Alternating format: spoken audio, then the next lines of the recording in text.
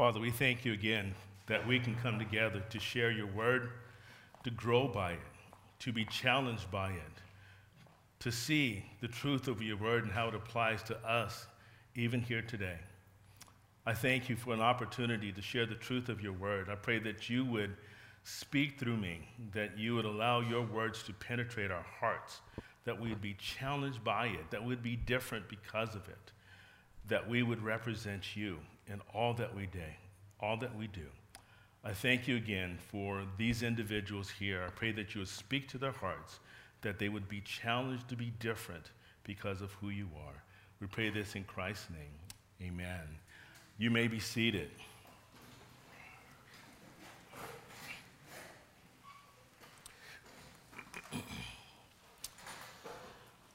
Brett Kunkle, co-author of the book, A Practical Guide to Culture, said, "As a surfing dad, I've dreamed of one day when my kids will paddle out to the line and catch waves on their own, with me cheering them on. But the ocean can be a punishing place. Pounding waves can give them such a beating that they may never want to go back out to the ocean. So there are steps I must take now to prepare and to protect my kids for the waves I hope they one day will take and ride on their own." Like the ocean, our culture is all around us. Just as fish swim in the ocean, our culture is the water in which we swim. Also, like the ocean, culture has both seen and unseen elements. Though culture undercurrents are visible or invisible, they powerfully pressure us to conform to the collective assumptions about the world. Cultural issues, however, are more like waves, seen, heard, and felt. Understanding both is critically important if we are to keep our heads above the water, unquote. As we have seen over the past few weeks, the Thessalonian church is doing well. Yet Paul is still concerned about the church and their well-being. Have they been overcome by the culture that they live in? Because of the works of Satan, Paul had to leave before he wanted to. For the Jews has pressured him and his team to leave the city. Can you imagine his concerns when thinking about this church? Have they remained faithful or have they returned to their idols? Have they been swept over by the waves of the culture? As a shepherd, and I think last week Pastor Rod used the word missionary, or as a missionary. So I'm using the word shepherd today. Paul loves the Thessalonian church, and he is concerned about them.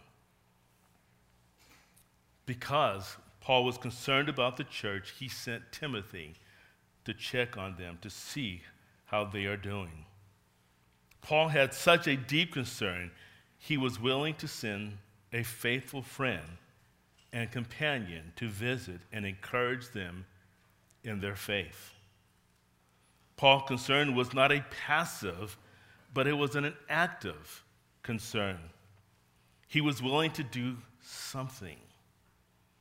Paul understood that watching fellow Christians go through affliction because of their faith might cause some to question and waver in their faith.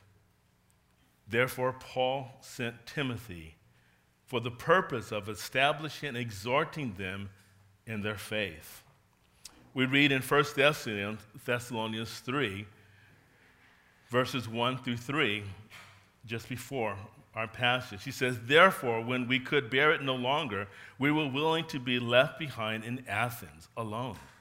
And we sent Timothy, our brother, and God's co-worker, in the gospel of Christ to establish and exhort you in your faith, that no one be moved by the afflictions, for you yourselves know that we were destined for this.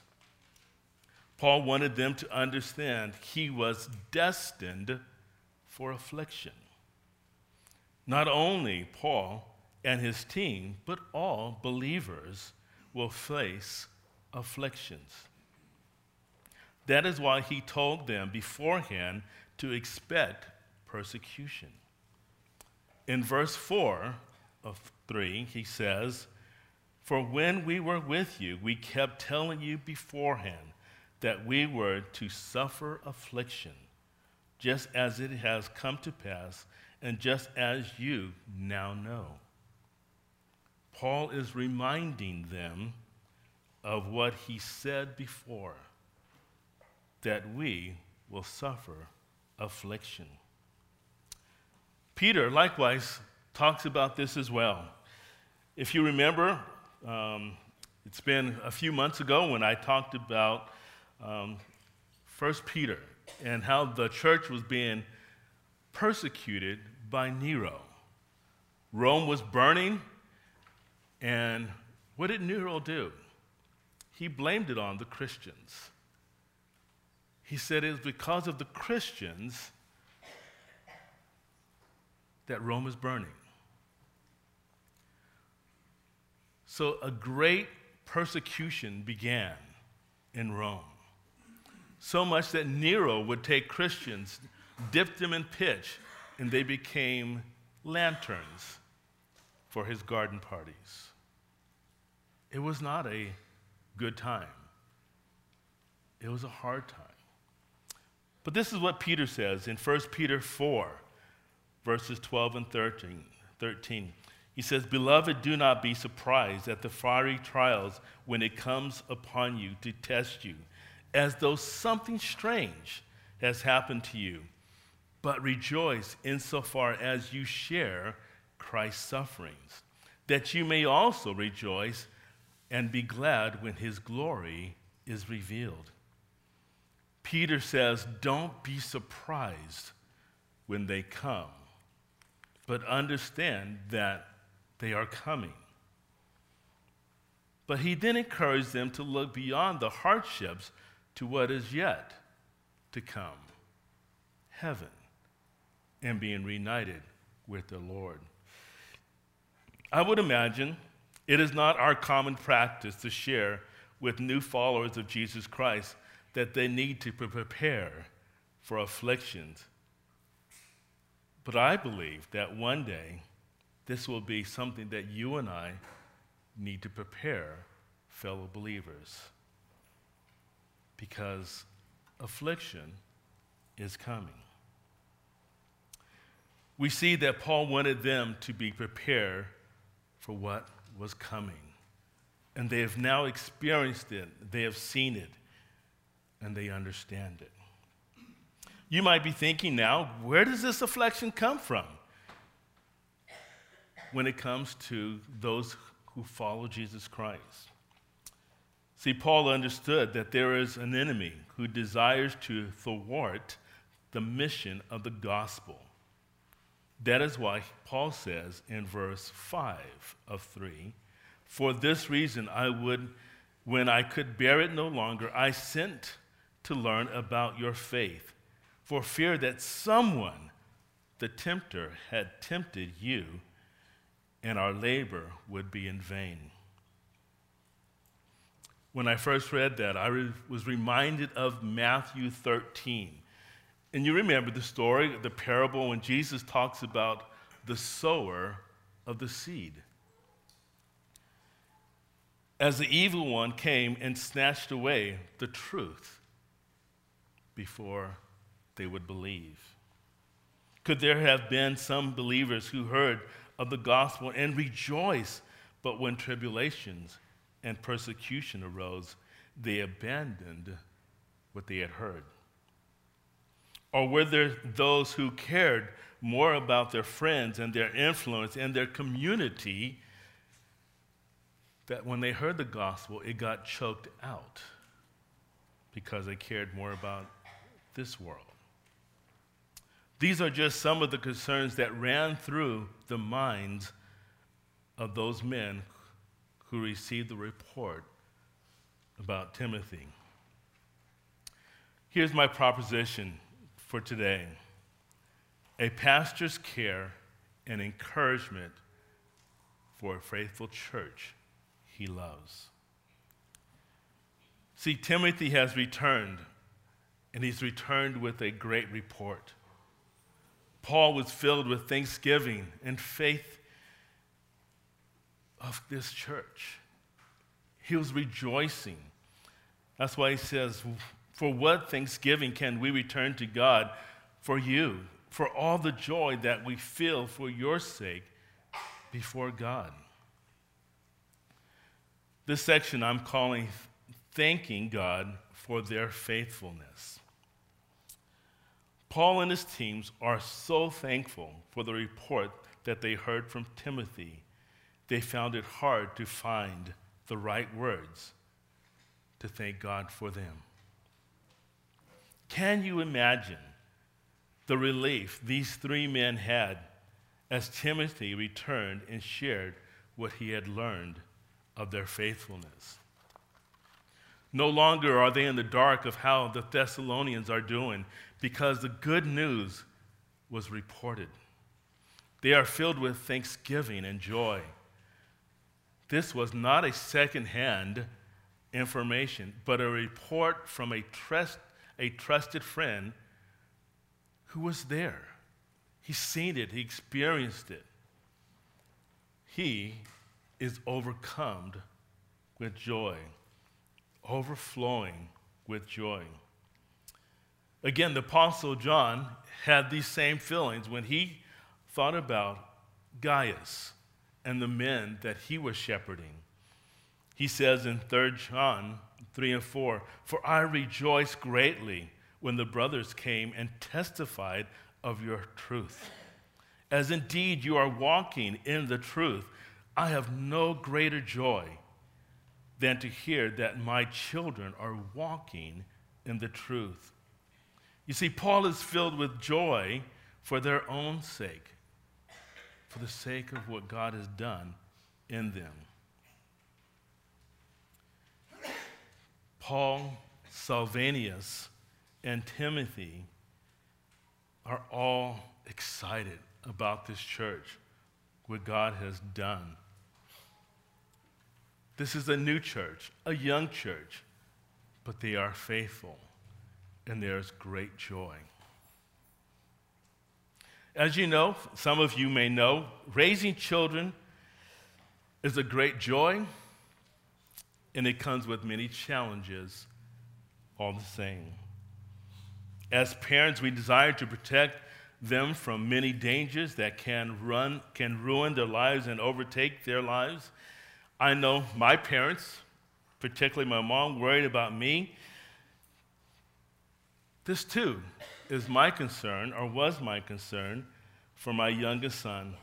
And I'm going to share this story with you, but I did ask him for permission that I could share this story today, just in case he hears the story later, and so he would know. But I remember one evening, a few years ago, I got a call from my son, Brian. He says, "I've been in a car accident. Will you please come?" So I told my wife, "I'm running out." I didn't tell her anything. I just said, "I'm running out. I'll be back." And I headed to Lake Chabot Road, where he told me to go. And I drove up and down Lake Chabot Road, and I couldn't find my son. So I called him on the phone and said, "Where are you?" He says, "I'm on Old Lake Chabot Road." So I headed down Old Lake Chabot Road, and there's flashing lights and all these utility trucks and ambulance and all these people. I parked my car because I had most of the road blocked off at that time. And so I'm looking for my son. I find my son. He seems to be okay. Nothing's broken. He's not bleeding. He's a little shook up. And I'm looking around. It's like, where's the car? Turns out the car is 30 to 50 feet down a cliff. My son, he loves cars. He loves watching racing and whatnot. And that particular day, he was going to try to drift his car. He lost control of his car and headed off the embankment, and it rolled down the embankment, and it was stopped by a tree heading towards the lake. He remembers, he says, "I'm too young to die," as he's watching the trees and the shrubs go by.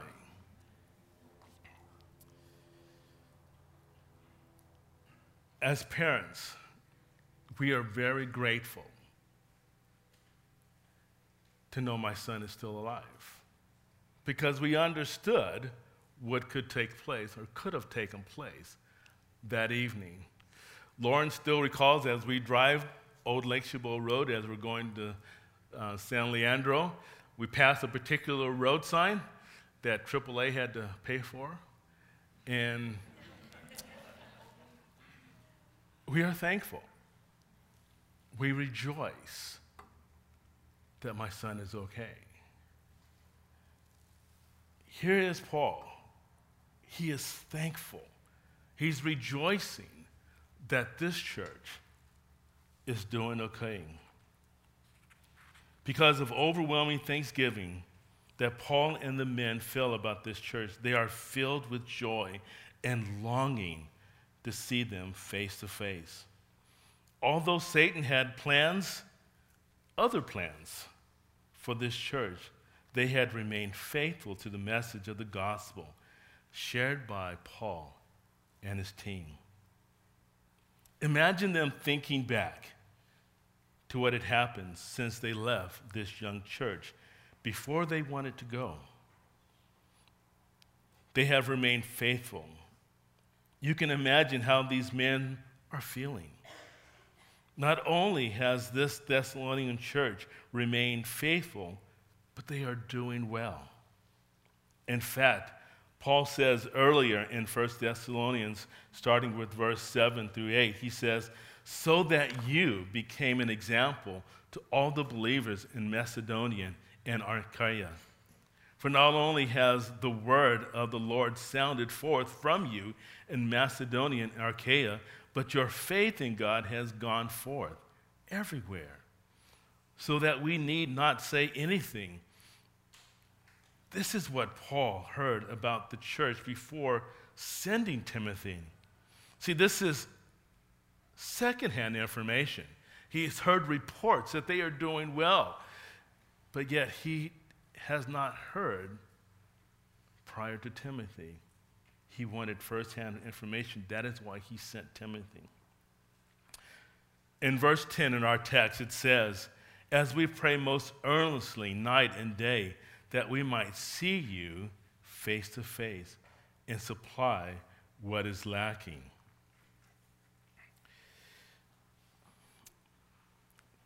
Praying continually,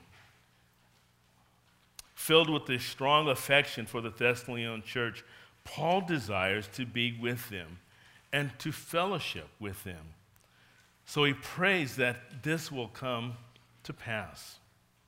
This is not a passive prayer, but an earnest, continual prayer that the Lord would permit them to return. These brothers are saying, "We want to see you face to face. We want fellowship with you once again." As a faithful shepherd, Paul understood that because of the abruptness of his departure, being run out of town, there was still more he wanted to share and teach this church. Yes, they are doing well, but he wants them to do even better. This is his desire, to supply what is lacking in them, lacking in their faith. Now, Scripture doesn't tell us what Paul was thinking about what was lacking in this particular church, but could it be one of the fruits of the Spirit that Paul talks about in Galatians 5:22. Did they need love, joy, peace, patience, kindness, goodness, faithfulness, gentleness, self-control? Or could it be one of the areas that Peter talked about when he stressed in 2 Peter 1:5-10? He says, for this very reason, make every effort to supplement your faith with virtue, and with virtue, knowledge, and knowledge, self-control, and self-control, steadfastness, and steadfastness, godliness, and godliness, brother affection, and brotherly affection with love. He says, for if these qualities are yours and increasing, they keep you from being ineffective or unfruitful in the knowledge of our Lord Jesus Christ. For whoever lacks these qualities is so nearsighted that he is blind, having forgotten that he was cleansed from his former sins. He says, therefore, brothers, be all the more diligent to confirm your calling and election, for if you practice these qualities, you will never fall. You see, we don't know what Paul saw that was lacking, but he knew something was lacking that he still wanted to fulfill. He wanted to supplement their faith. Have you ever stopped and pondered the same idea? What is it that is lacking in your faith? Can you say as a parent that you have reached, that your children have reached their full potential, that you have reached your full potential? You see, you and your children, as well as myself, may be doing okay. But do we see that there is still a need for growth? Here again, you sense the heart of these men. They are pleased to hear that the Thessalonian church is faithful to the Lord. And they are holding firm to their truth, to the truth in which they have heard. But Paul is saying, let's continue to strive for even more. Paul is saying, I pray earnestly that I will see you face to face, that you will continue to grow in your faith. Paul wants to encourage them to grow. In verse 11 of our text, he says, now may our God and Father himself and our Lord Jesus Christ and our Lord Christ direct our way to you. Paul is waiting patiently. He understands that he must wait on the Lord. Although Paul is earnestly praying to see this church, he understands he is not the one who is in control, but God is. These men also know that Satan played a major role in the event that caused them to leave before they were ready to leave and before this church was completely established. Even though these men strongly desire to be reconnected with this young church, they must wait on the Lord. We see this importance in Proverbs 3:5-6, and you probably know this passage. It says, trust in the Lord with all your heart and do not lean on your own understanding. It says, in all your ways acknowledge him, and he will make straight your path. These men are saying we must wait for God's timing if we are to return to this church. It is not up to them to just say, let's go now. For many of us, waiting is hard. We often feel we must do something. As a parent, it can be challenging as we wait for our children to grow, to mature, to be mature individuals. We want to be there to help them make the right choices, to instruct them so they do not mess up their futures. We do not want them hurt. As a parent, you might say, I can't help wanting to help them, so I step in.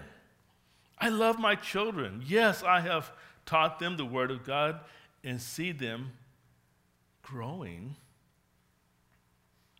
but yet I can't help it.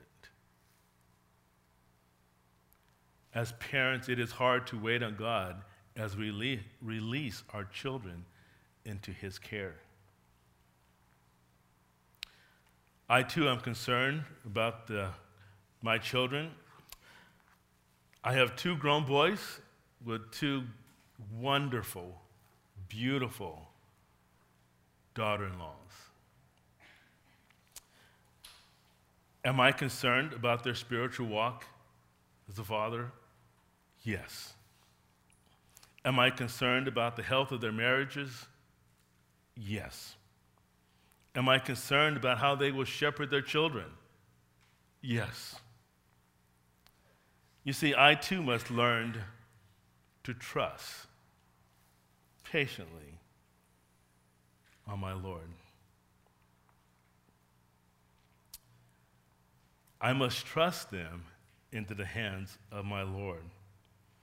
Paul and his team had to do the very same thing. So they prayed for the Thessalonian church. What does he say?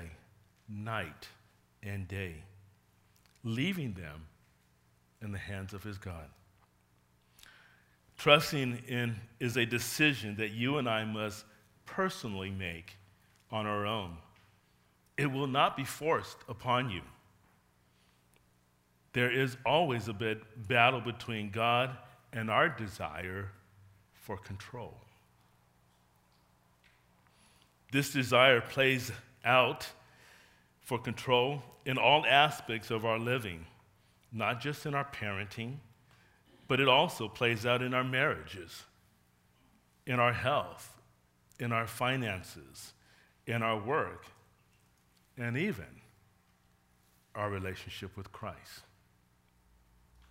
Why? Because you and I like being in control.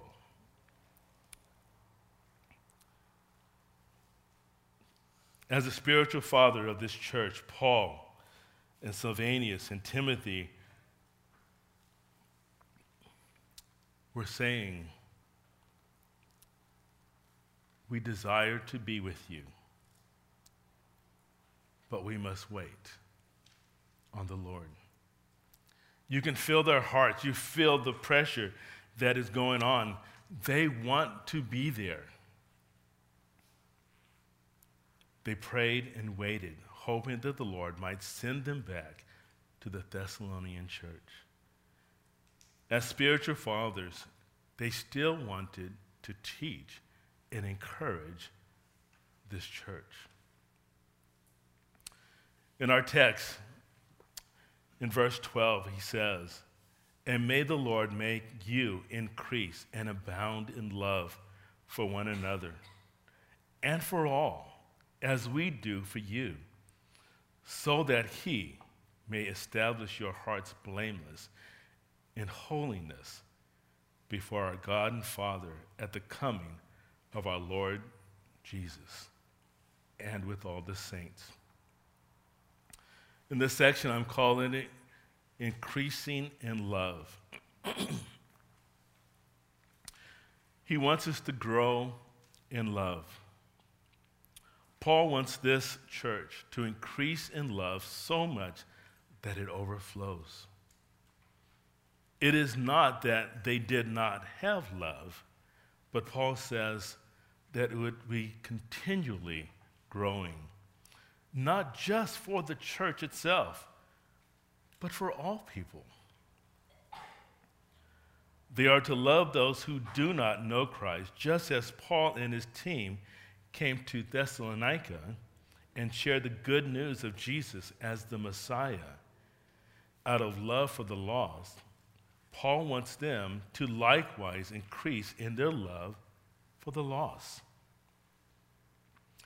Just because Paul and his team were forced to leave town, it doesn't mean that this church did not experience hardships just because they left. They too probably were persecuted. People spoke ill of them because of their faith and belief in Jesus Christ.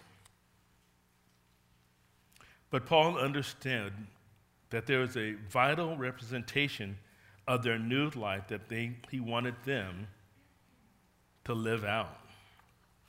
He wanted them to be so different that it would be evident of who they are.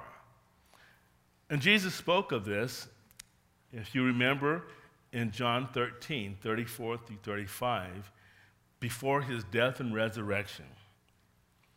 Jesus says to his disciples, "A new commandment I give you, that you love one another just as I have loved you. You also are to love one another. By this love, all people will know that you are my disciples, if you love one another." See, we can come together each Sunday and we can enjoy our fellowship, we can love one another, but yet not love those outside these doors. Paul wants them to increase in their love. He wants them to love the lost. Paul tells them that as his love increases for them, their love should also increase for the lost. Paul is not ashamed to let them know how he feels about them. I love you, but I want you also to love others. At this point, you might be wondering, why does this even matter? He received a good report from Timothy that the church is doing well. Yes, it is a young church. It's doing well. Why the concern? These men are not just concerned about the here and now, but what also is yet to come. They want them to love the body and the lost. That this love will be a consistent love, not a deceptive type of love. You see, we can come to church each week and everyone think that we are great followers of the Lord Jesus. Yet when we leave the parking lot, the real person surfaces. We can speak of God's love, but we do not show that love consistently. Or we have a select few that we share that love with. You see, does your family see that there are two sides of your faith? That you are not consistent in what you say? You see, Paul does not want this church to just talk a good game, but live it out in all aspects of their lives. That their public lives match their private lives. Paul wants them to be blameless before the Lord.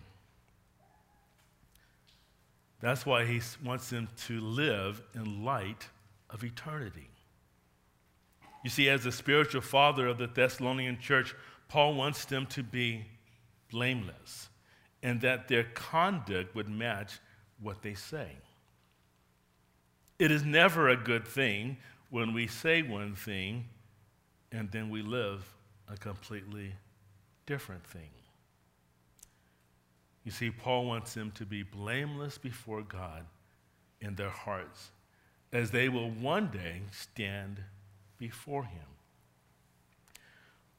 These men want this church to live in light of heaven and eternity.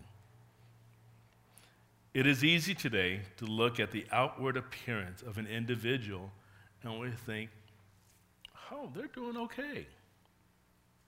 They seem to have a decent job. Their marriage looks okay on the outside.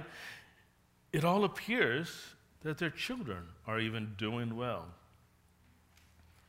You see, these are all outward indicators that does not necessarily reflect the condition of one's heart. Paul wants the Thessalonians to live in light of eternity. He wants them to think about how they will react when things are not going well, when they are ridiculed for their faith. If I were to ask you, how many of you feel the weight of eternity resting on your shoulders as you live out each day? Are you living for eternity? I imagine many of us do not think about that too often. If we did, would it change how we carried ourselves at work, at home, and even when nobody is watching us? Would we be different? It is easy to love those who are like you and I, who believe as you do and I do. You see, this could be even our challenge here at Gateway. We love getting together to talk about the Lord and what He has done in our lives, but we shun those on the outside. We say we love the lost, but do we? Paul says, I want you to love. I want you to love the body of believers, and I want you to love those outside who do not yet know our Lord and Savior. You might ask the question, why does this matter?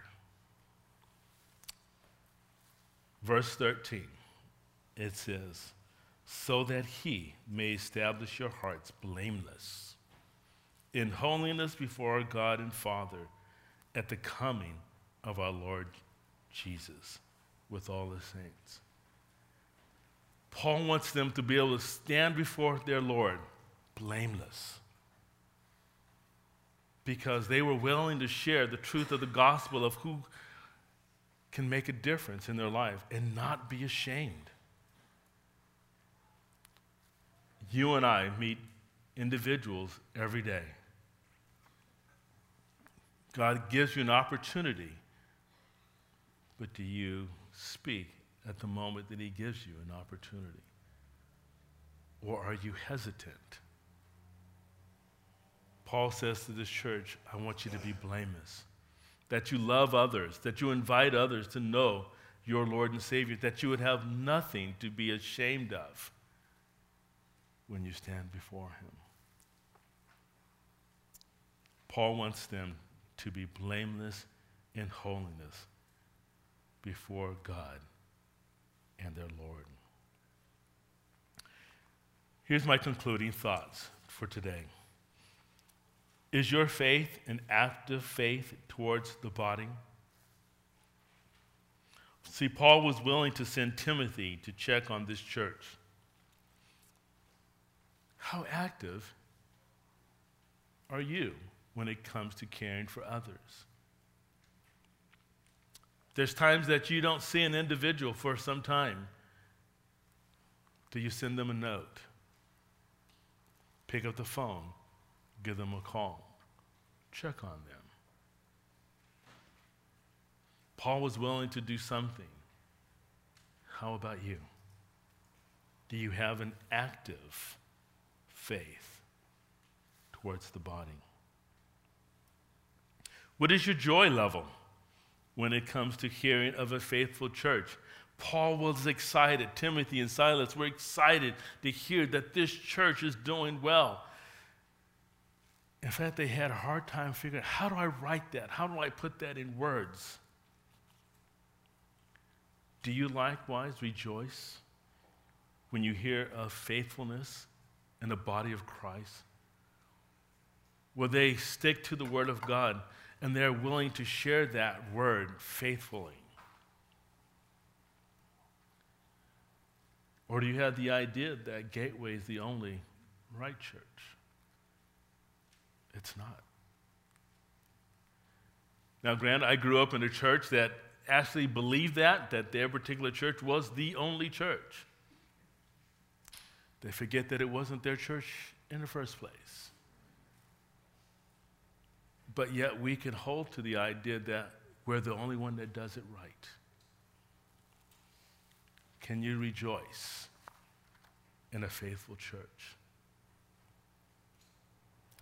Do you pray consistently for those in the church? Paul and his team prayed earnestly for this body of believers. It says that they prayed for them night and day. What does your prayer life look like? Do you pray for others? Do you think about them? Did you hold them up before the throne of grace and say, God, I pray that you will do a work in their lives? I don't know the struggles, but you've put them on my heart, and I pray for them even now, that you would do something. You know what they need. Paul, Timothy, Silvanus, they were saying, we pray for you earnestly, night and day.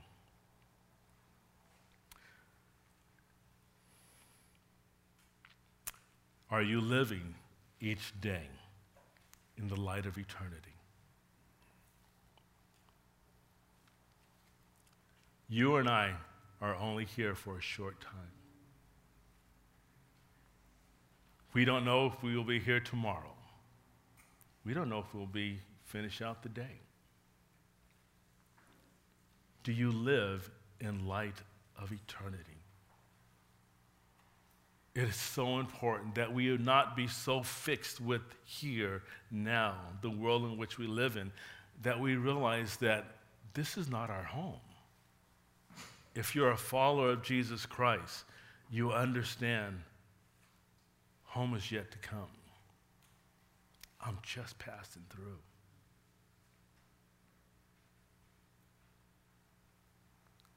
This team was always pointing them forward.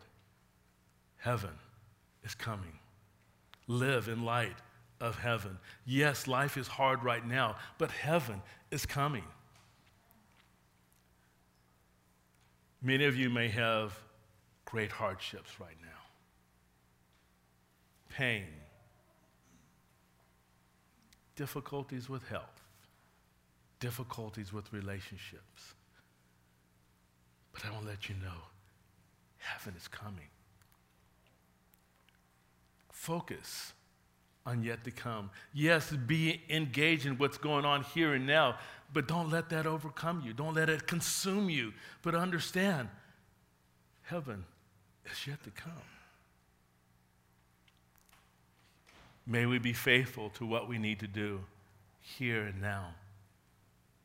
But remember, heaven is yet to come. This team was saying, I want you to be blameless, understanding that they will one day stand before the King of Kings and the Lord of Lords and give an account. Let's live for eternity. Father, I thank you again for who you are.